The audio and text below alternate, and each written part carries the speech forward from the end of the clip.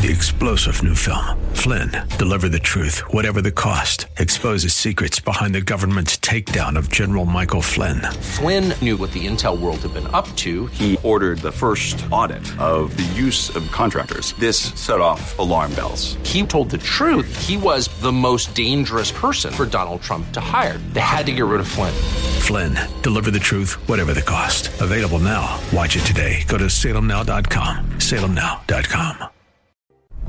If we look to the answer as to why for so many years we achieved so much, prospered as no other people on earth, it was because here in this land we unleashed the energy and individual genius of man to a greater extent than has ever been done before. Those who say that we're in a time when there are no heroes, they just don't know where to look. The sloping hills of Arlington National Cemetery, with its row upon row of simple white markers bearing crosses or stars of David, they add up to only a tiny fraction of the price that has been paid for our freedom. As for the enemies of freedom, those who are potential adversaries, they will be reminded that peace is the highest aspiration of the American people. We will negotiate for it, sacrifice for it. We will not surrender for it now or ever. We are Americans.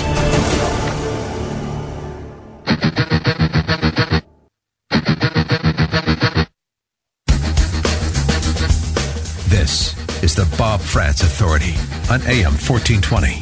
The Answer. Indeed, it is. Hour number 2 underway now at 9 minutes past 10 o'clock on this Tuesday morning. It is the 28th morning of the 8th month in the year of our Lord 2018. You know what Tuesday morning means, right? Tuesday morning at 10:05, it means Peter Kirsanow joins us to educate us and inform us and enlighten us. And as a matter of fact, he's going to do just that. The problem is, it's not really a problem, really. The issue is, he's not live. Peter Kirsanow joined me already this morning when I sat in for Hugh Hewitt on his nationally syndicated program. Peter was kind enough to share with the rest of the country what we already know, that he is brilliant. We talked about illegal immigration on the Hugh Hewitt program earlier today, and I want to give you the opportunity to hear that right now.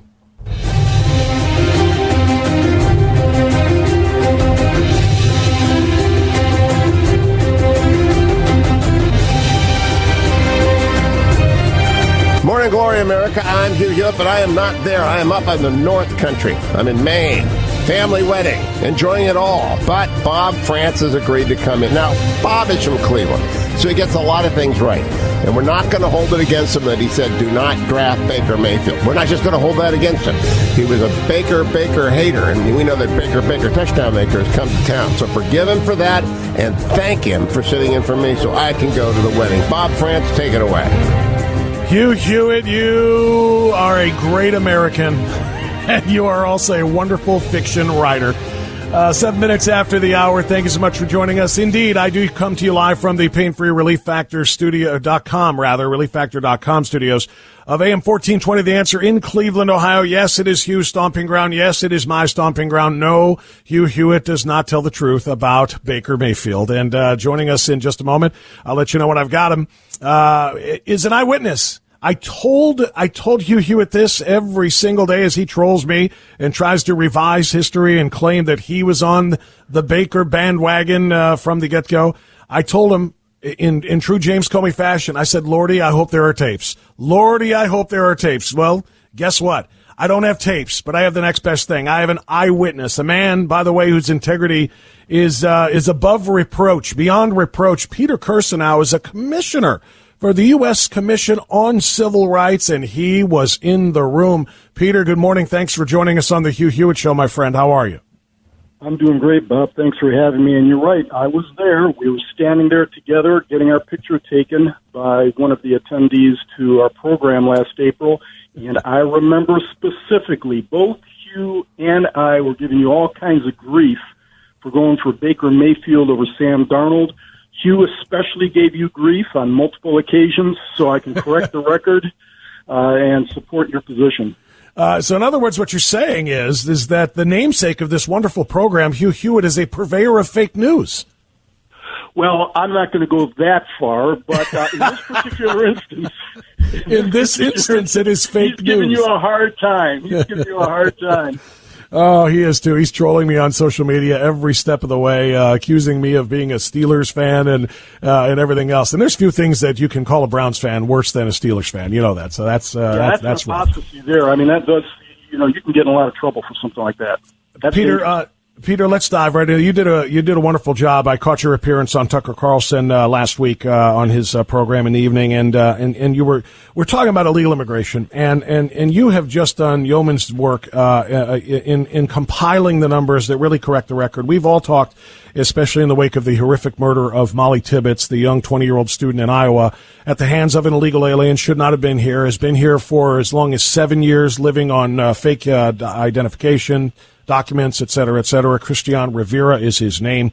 The left wants to completely discount the fact that if we had enforced our laws against illegal immigration, Molly Tibbetts would be alive today because he would not have been here to kill her. It's just that simple. They're saying that we are demonizing a group of people, illegal aliens into this country, or as they like to call them, undocumented immigrants, who are not any particular threat or harm to the country.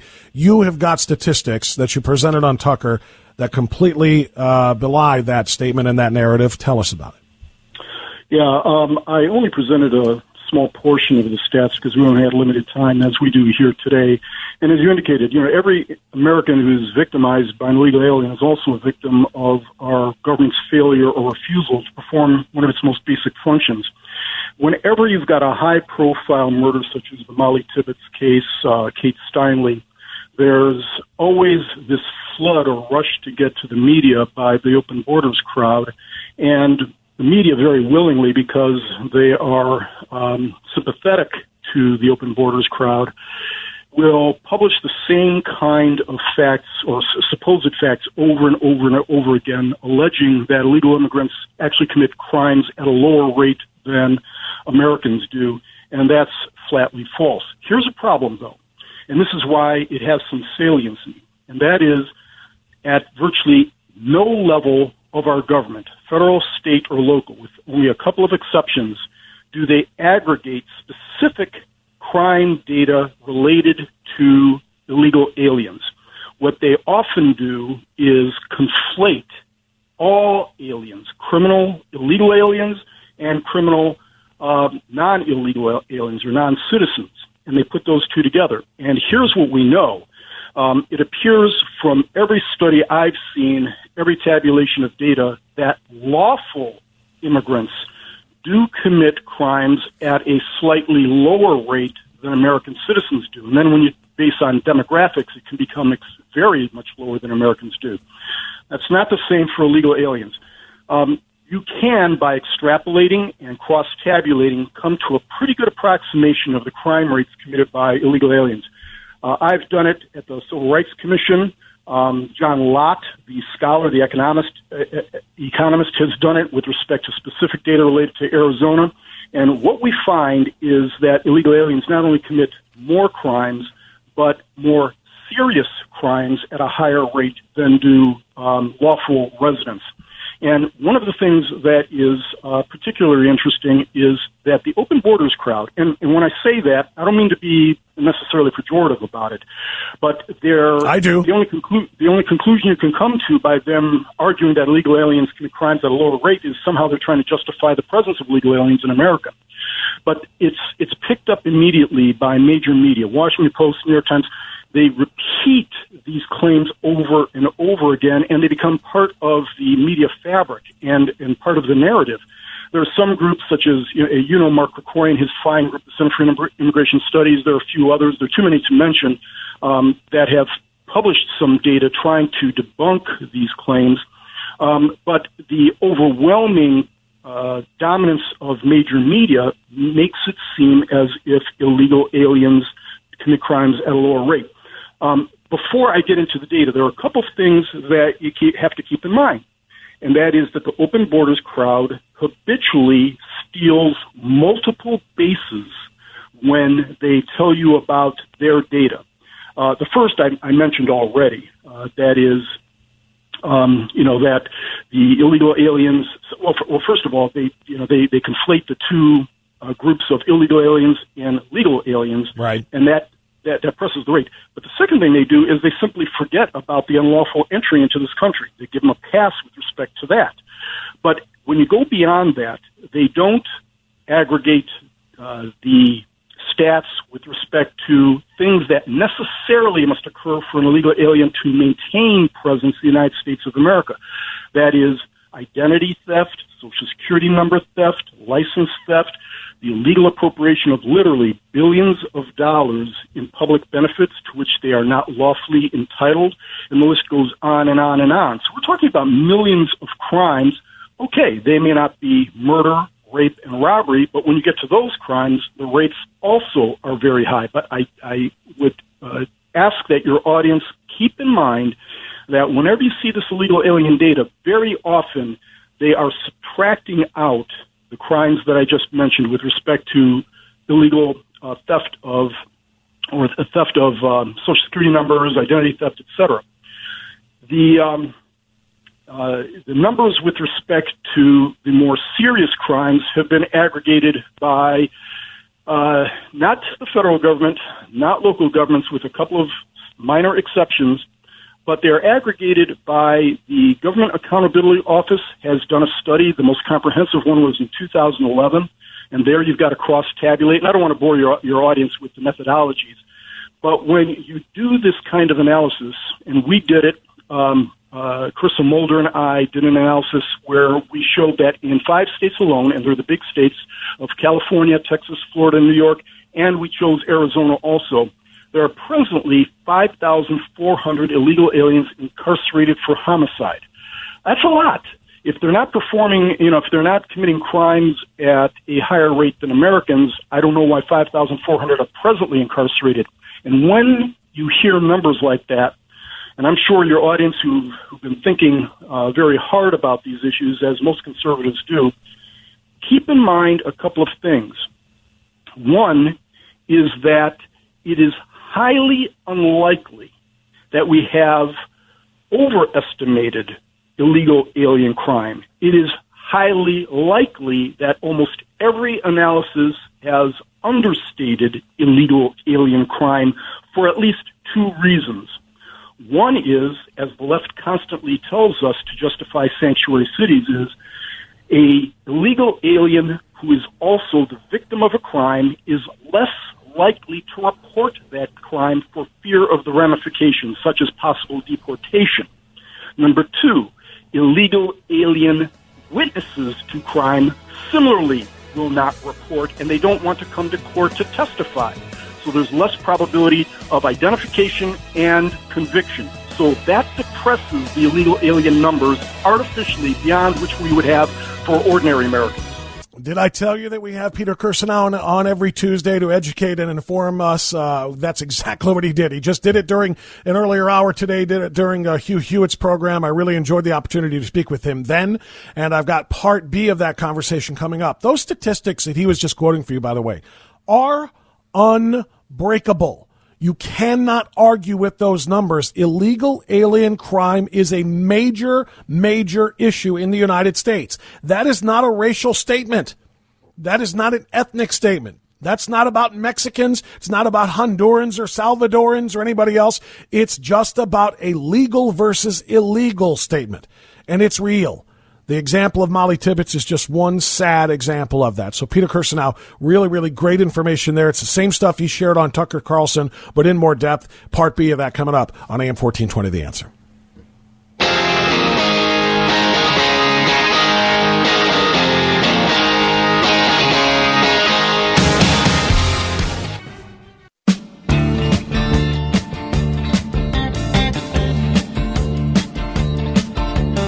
10:25 now. We continue on AM 1420, The Answer. I want to give you the rest of the conversation that I had with Peter Kirsanow this morning as I sat in for Hugh Hewitt, bringing you more of the brilliant analysis of the United States Commissioner on Civil Rights, Peter Kirsanow. Peter, I would sit here and listen to you tell us more about the statistics about illegal immigrants and crime, but it would take up far too much of our time. So I want to ask you briefly about the statement, your opinion, Peter, about the statement made by Molly Tibbetts' father, who wants, apparently with some other of her family members, wants to make it very clear that they do not hold any ill will toward Hispanics for the murder of their daughter, suggesting in the course of that, Pete, that other people are trying to blame quote unquote Hispanics. And I think I speak for almost all of us who are extraordinarily critical of our lax immigration laws by saying it's not about ethnicity. It's about simple enforcement of laws. I don't care what his race is. We care about the fact that he wasn't supposed to be here, and he was. And because of that, Molly Tibbetts is dead. Yeah, I agree with that, Bob. And what that is, or his reaction to that, and what the left very successfully has done for years, and one of the reasons why I think President Trump confounds them and exasperates them is he doesn't stay within this mold, is that if you express any sentiments with respect to the enforcement of the law, the equal enforcement of the law, you are painted as a racist or a xenophobe, and that's not the case. This is about the enforcement of the law, the fundamental protections of the American citizen by those organs established to do precisely that. That's what this is all about, and we're not going to be cowed anymore by people saying, the left, claiming that we are racist or some other kind of pejorative. That is not the case.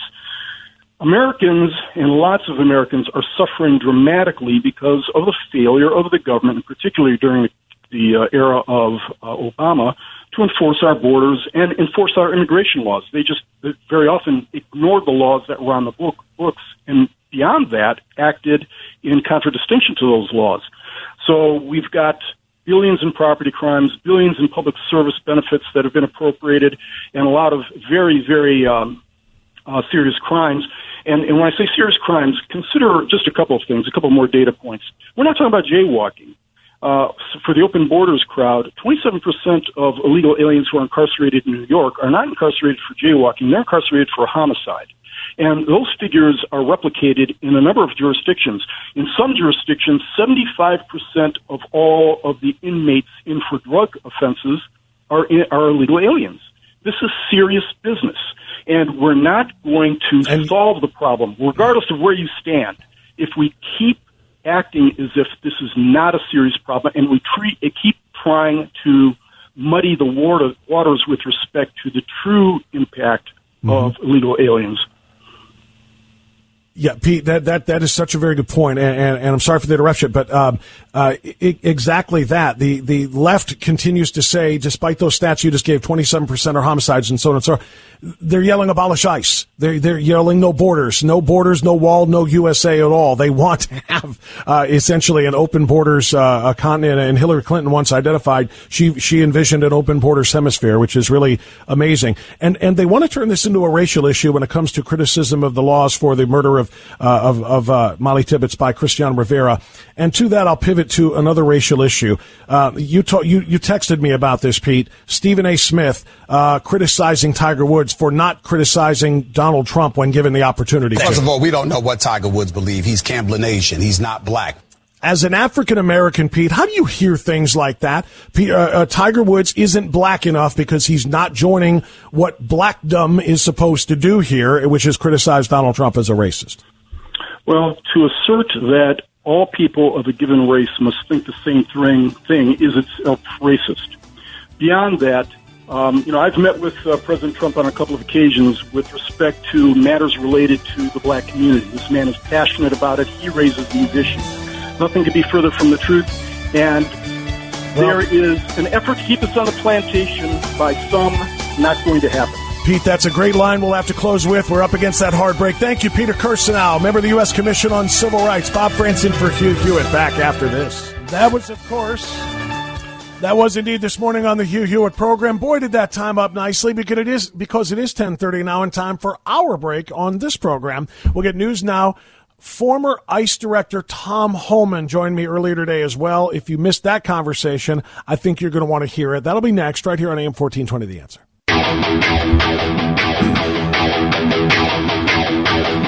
All right, 10:33, almost 10:34 now. We'll call it 10:34 as we continue. 1420 The Answer. All right. Now I guess we're on. I don't know what happened there. All right. Now, indeed, it is 10:34. Thanks so much for joining us on AM 1420, The Answer. I had an opportunity to speak with someone for whom I have a great deal of respect this morning. I spoke with the former acting director of ICE, Immigration and Customs Enforcement. You know how I feel about ICE. You know how I feel about the idiots on the left who are chanting for the abolition of ICE. You know how I feel about law enforcement in general. Well, this man is a representative of that organization and in law enforcement, or of law enforcement in general. So I had a chance to speak with Thomas Homan after I spoke with Peter Kirsanow this morning. If you did not hear that, you're going to want to hear it now. If you already heard it, it was good. You probably should hear it again. Thanks again, Peter. And I'll give that to you here in just 1 second. Here we got to make sure that all of the rats are running in the same direction. Here we go. Thanks again to Peter Kirsanow from the U.S. Commission on Civil Rights. The statistics he presents are simply unbreakable when it comes to matters of illegal immigrant crime in the United States. It is an epidemic. It is a major problem, and the Molly Tibbetts murder is just an example of it. It is not the only. It is just the latest. And joining us now to discuss this further is the former acting director of ICE, Immigration and Customs Enforcement, a man I've watched in many interviews on Fox News and beyond, Thomas Homan, joining us now on the Hugh Hewitt Show. Director Homan, thank you for the time. I appreciate it. It's Bob Franson for you. How are you, sir? Doing fine. Thanks for having me. It is a pleasure to have you, and it's a pleasure to watch and listen to you tell the truth about your organization, about the organization you led, and about the importance of this federal law enforcement agency when it comes to stopping illegal immigrants from committing these crimes. How do you respond, Director Homan, when you hear people critical of those of us who are critical of the fact that our illegal immigration laws, our lax enforcement thereof, directly led to the murder of Molly Tibbetts? They call us racist. They say that we are trying to paint a race of people, meaning Hispanics, with a broad brush, saying that they are the criminals because of Christian Rivera killing Molly Tibbetts. How do you react to those things? Well, they're making it a racial issue, but it's not a racial issue. It's an issue of legal versus illegal. I've been asked that many times. First of all, let me talk about ICE. ICE is almost half of our officers are of Hispanic descent, and these officers are true American heroes, and they take it personally when people say we're racist and we're Nazis, when in fact we removed hundreds of Nazis in the last decade, war criminals and criminals for human rights violations over the world. But the fact of the whole Molly Tibbetts story, the fact is, if that young lady wouldn't be dead today if that person wasn't here in the United States illegally. That's just a fact. And, I've in the last couple of days, I've gotten a lot of emails from a lot of angel moms, a lot of angel dads. These are people that myself and President Trump met with numerous times in the past year and a half. And I got an email yesterday from an angel mom saying, please don't give up. Please keep telling the story. We finally got a voice under this president that we never had. Please don't fall to the pressure. Please keep telling American people our story, the victims of illegal immigration of the worst kind. So every time I get one of those emails, it just reinforces my belief that American people need to hear the truth about illegal immigration and what a threat it is to this country. I completely agree with that, and I'm going to be speaking. Are you going to be in Washington D.C. next week with FAIR, Director Homan? Yes. Okay, because I'll be broadcasting my program there from D.C. on Wednesday and Thursday next week. FAIR is the Federation for American Immigration Reform, as you know, and there are a lot of angel moms and dads who are going to be there, and I'm going to be speaking with many of them, telling their tales and about the loss of their loved ones because of our lax enforcement of our immigration laws. To that end, let's go back to ICE, as you just mentioned. When we listen to, Antifa and the other, far left organizations chanting things like no ICE, no wall, no USA at all, do they have any idea what kind of a country essentially they'd be surrendering our country, but what kind of a society and civilization they would be inviting if we did indeed erase our borders? The bottom line is that's exactly what they want. They want open borders. I'm glad that curtain's drawn back on this whole effort now. Look, abolishing ICE equals open borders, and President Trump got attacked for saying that. But bottom line is President Trump is 100% right in this issue. If you're lucky enough to get by the Border Patrol, you're home free because no one's going to be looking for you. If you overstay a visa, you're home free because no one's going to be looking for you. Abolishing ICE is equal open borders. But that's what some of these folks want. And, Antifa and the protesters, they showed up at my house and protest out in front of my home even after I retired. And I don't know, they wasted their time because they're not going to shut me up. I mean, I've been doing this for 34 years. You know, I may not be the smartest guy on the planet, but I know illegal immigration. I know illegal immigration is going to hurt this country. If there's a need for foreign workers in this country, then Congress needs to step up and change the law and make a legal process for people to come in and work. But you cannot just keep sitting back, turning a blind eye to illegal immigration. Congress cannot keep looking at ICE and say, well, we'd rather you just ignore the law to enforce the law or else change the law. So I think what this whole movement with Ocasio-Cortez in New York and, you know, the Attorney General of New York threatening to prosecute us, the Governor of New York, and politicians in California, I think they lost it. I think they finally pulled that curtain back, and the American people now understand what they want. They want open borders, and it's going to hurt them. It's going to hurt them in the long run because most Americans believe we're a sovereign country. Most Americans want our citizens protected. That's the number one job of this president, and he's doing a great job at it. You know, that's a great point. We're talking with former acting director of ICE, Thomas Homan, this morning on the Hugh Hewitt Show. Bob France sitting in. We'll talk about the midterms in a moment. You said it's going to hurt them, and I hope it does at the ballot box in November. But let me talk to you about the wall, or ask you about the wall. Some would say that the wall, while it might look not in appearances, but I mean, it might look, give us the visage of, hey, we're trying to protect the country here. But they would say that the vast majority of the illegal immigrants in this country right now are not border jumpers. They are visa overstays rather than border jumpers. Do you believe that to be true? And how much would a wall do as far as protecting the American citizens from this ongoing invasion from the southern border? Well, first of all, the wall has proven itself. The wall of barrier has proven itself. Every place they have built a barrier, a wall, it has worked. Now, it hasn't stopped 100% of illegal traffic in that area, but it decreases significantly. When I was Border Patrol agent in San Diego sector, we used to arrest thousands of chefs down in soccer fields down in Tijuana. As soon as they put the barrier up, those numbers went down dramatically. Every place they built, whether it's El Paso, whether it's Tucson sector, wherever they built that wall barrier, it has worked. It has proven it's worked 100% of the time. So I guess my point is, why would you not want a wall if it's proved it's worked? Why not, even if it stops 60, 70% of the traffic, why would you not want a wall? Why would you not want to do everything you can to protect this country? I mean, what's the price you put on national security and public safety? It has proven effective in every place it is. Now, as far as overstays, that is a big issue. And that's why ICE is making that a priority for the overstays. But here's what we need. Again, it's a job for Congress. Congress needs to make overstaying a visa a crime. Right now, it's just an administrative violation. If you overstay a visa, it should be a crime, just like enter the country illegally is a crime. So we certainly use that help. But with the hundreds of thousands of visa overstays every year, there's only so many officers we got to prioritize. So we look for those that, number one, committed a crime. In addition to that, number two, may be from area of the world we want to pay particular attention to.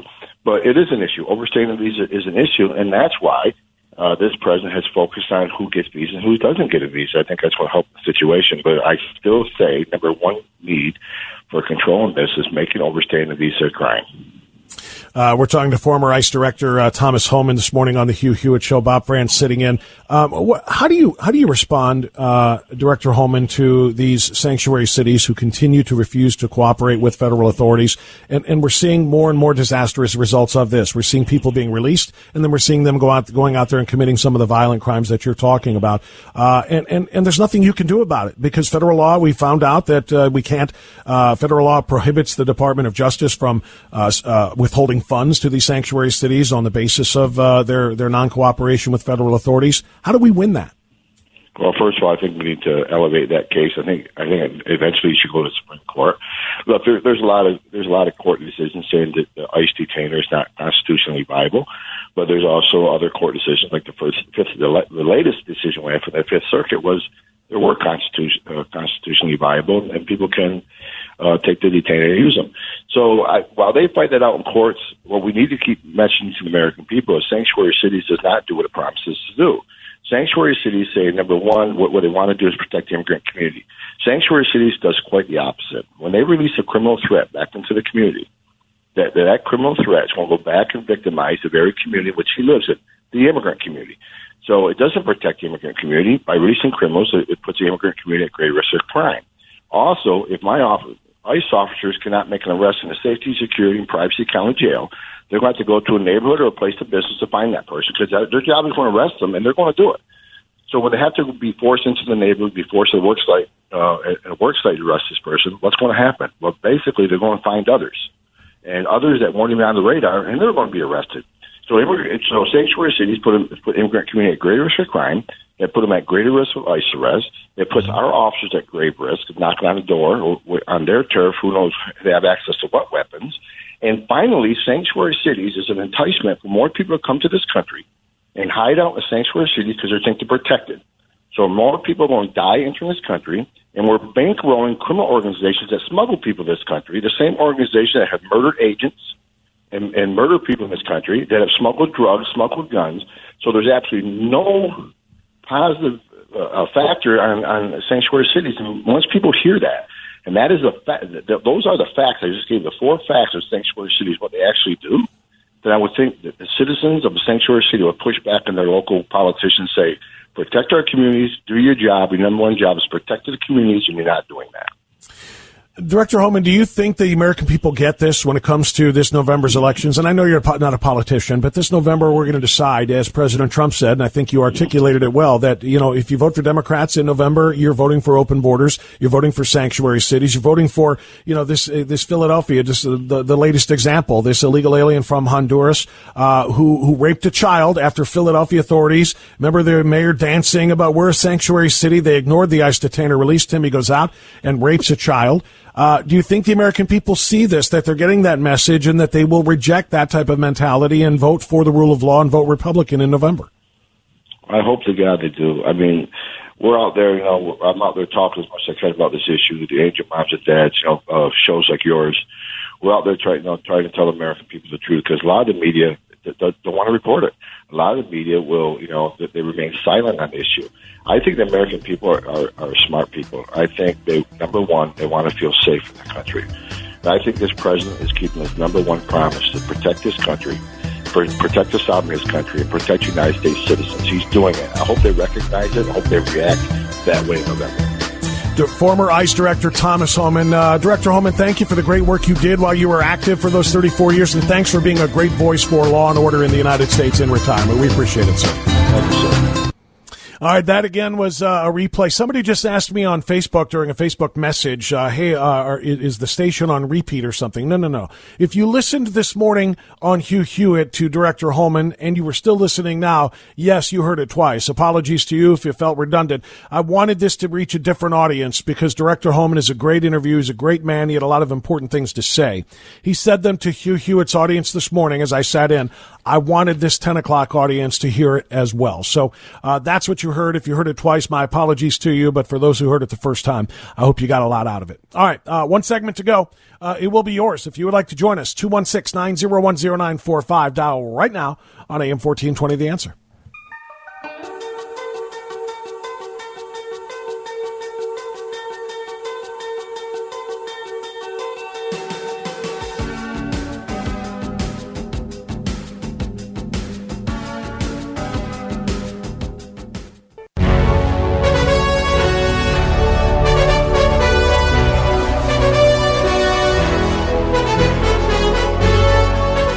Final segment of the morning.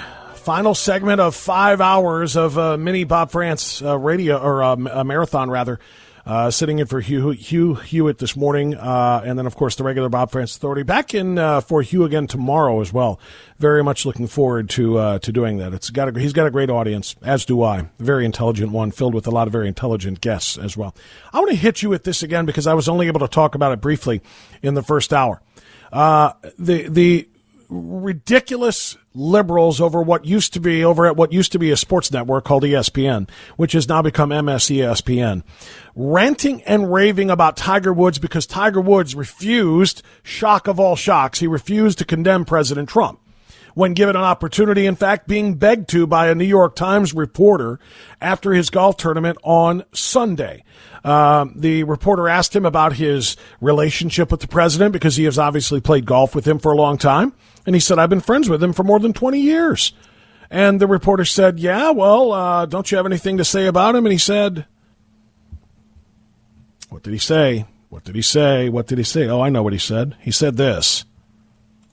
He's the president of the United States, and you have to respect the office. And no matter who's in the office, you may dislike personality or the politics, but we all must respect the office. Do you have anything more broadly to say about the state, I guess the discourse of race relations? No, I just finished 72 holes and really hungry. So the reporter wasn't going to take that for an answer. He said, don't you have anything to say about the president and race relations? And Tiger Woods, being the intelligent man that he is, knew exactly what kind of trap was being set for him and what they wanted to hear, and he didn't give it to him. He said, no, I just played 72 holes of golf. I'm tired, or I'm hungry. And he walked away. And that is exactly what he should have done. Congratulations to Tiger Woods. Tiger Woods, not wanting to be one of the dividers, wanted to say, I'm allowed to have friends. And I've been a friend of Donald Trump's for a lot longer than he's been president, and I've known him for a lot longer than he's been a politician. And so anybody wants to talk about racial things, I'm a minority, and guess what? He and I are very good friends. That's essentially what Tiger Woods said. That wasn't enough for the folks on ESPN. On their morning program called First Take, a couple of liberals, one named Max Kellerman, one called Stephen A. Smith, decided to debate. Although it's a debate show, they didn't debate. They completely agreed on what Tiger Woods said. The first voice you'll hear belongs to Matt Kellerman. The second voice, who's going to tell you that Tiger Woods can't really speak about Donald Trump as a racist because he's not really black. That voice will belong to Stephen A. Smith. Listen. The president, if anything, is held to a higher standard of behavior. It is not such that we have such great respect for the office that no matter what the behavior of its occupant, we must therefore respect its occupant because of the office. No, Tiger Woods you said being slick. Here he's being slick. We must respect the office, therefore that confers respect to the occupant. Tiger, is that what you're saying? If that's what you're saying, that is a stupid comment.